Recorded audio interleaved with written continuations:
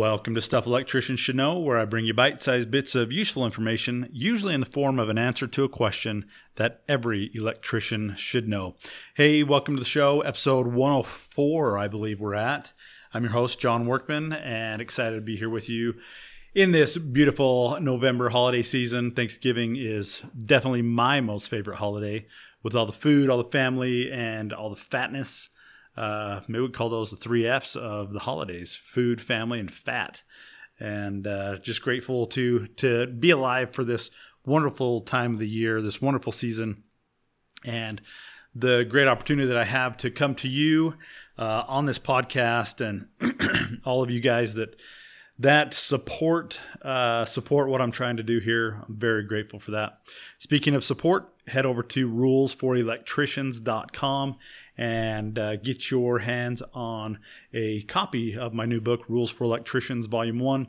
I'm going to tell you in a later episode why this book is so important, and where the proceeds for this book are going. And kind of an update on a previous project that many of you have supported as well. So just head over to rulesforelectricians.com and get your hands on your copy of the book today. Now, what I want to talk to you about today is concerning paralleling conductors. And one of the things that you need to be very aware of when it comes to paralleling conductors, and that is the termination of the conductors. So the question is, why must all paralleled conductors be terminated in the same manner? Now, one of the very first things that you need to pay attention to when you're terminating paralleled conductors is whether or not the lug in which you're terminating is rated to have more than one conductor in it. Okay? Now, Article 110.3b of the NEC tells us that you need to install and or use listed or labeled equipment according to the instructions that are provided with the listing or the labeling. Now, if you decide that you know better than the manufacturer and just start doing as you please, who knows what could happen? I mean, seriously, we all get to the point at some time or another where we might feel like some of the recommendations or standards are just kind of stupid, or maybe they're overkill. But the question remains, did you spend a bunch of time or money testing out the equipment to see what it can handle and what it can't? I know personally that I didn't. So I've learned that it's better to just go with what the manufacturers have recommended, what they've said to do, and just save yourself a lot of headache, a lot of heartache, and probably save yourself a lot of money and damages and insurance claims. So right now I'm going to go over a couple of areas that you need to watch out for when you're terminating. But first of all, I want to talk to you about this podcast for just a second. Okay, so three of the things that you need to be concerned about when you are terminating paralleled conductors. Okay, first of all is torque. Now take a look at the 2017 NEC Article 110.14d. This is a new addition to the code. It basically indicates that if the manufacturer puts a numerical torque rating on their piece of equipment, then you need to get a calibrated torque tool to make the installation, unless they provide instructions to install it differently. Okay, number 2 is temperature.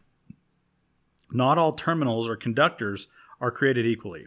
If you hop back to 110.14c, you're going to learn that your lugs and wire need to be coordinated so that they don't exceed the lowest temperature marking or any termination conductor or device.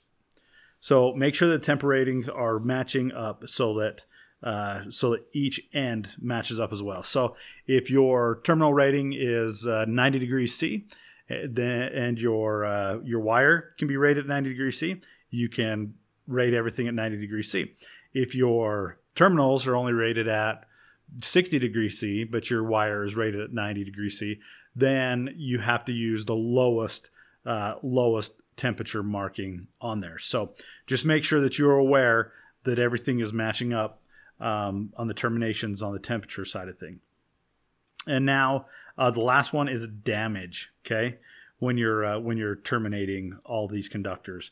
A journeyman that I used to work with told me his philosophy was tight but not broken.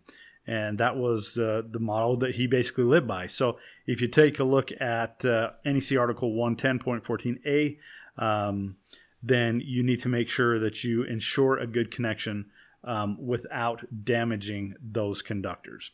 So anyways, those are some of the things that you need to pay attention to and watch for when you are terminating parallel conductors. There are many more things that I'm going to cover in subsequent episodes concerning paralleling conductors, but I thought that was a good start to get us going on paralleling conductors. So thanks again for tuning in, and once again, make sure and run over to rulesforelectricians.com. Check out the book. Make sure and get a copy. You can get it. The link that I have on there takes you to Amazon.com, and you can get it via Amazon Prime if you are a Prime member. 2-day free shipping to your mailbox. So thanks again for tuning in, and until next time, I hope you stay healthy, I hope you stay happy, but most of all, I hope you stay grounded.